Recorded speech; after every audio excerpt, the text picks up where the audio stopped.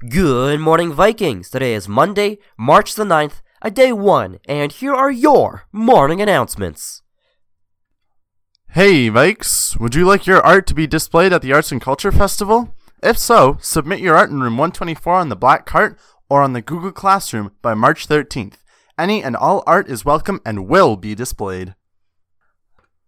Are you curious about news around WCI? Like our sports team's wins and losses?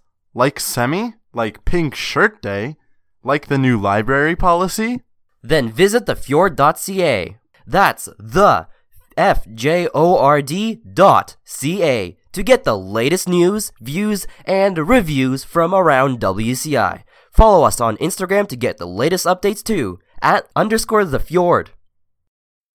They are number 1. Who are they? Keenan G, Alex L, Ethan W, and Thomas I.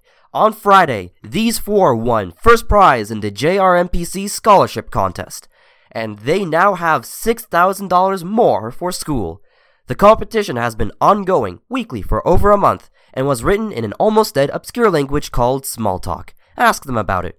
A fantastic accomplishment. Congratulations from Miss Harris and the 2 other teams from WCI and the Computing Club. Yeah, Vikes.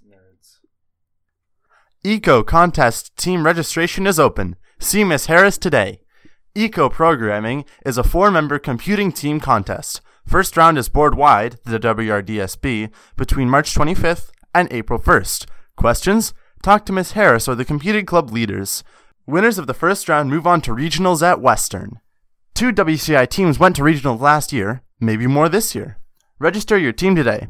It's easier to remove a team than add later. Finalized date coming ASAP. Girls soccer tryouts continue this week. All girls in grade 9 to 12 are invited to come out to the small gym today after school. Please email Miss Norfranco if you have any questions. And that's all for your morning announcements, Vikes. Have a great day 1.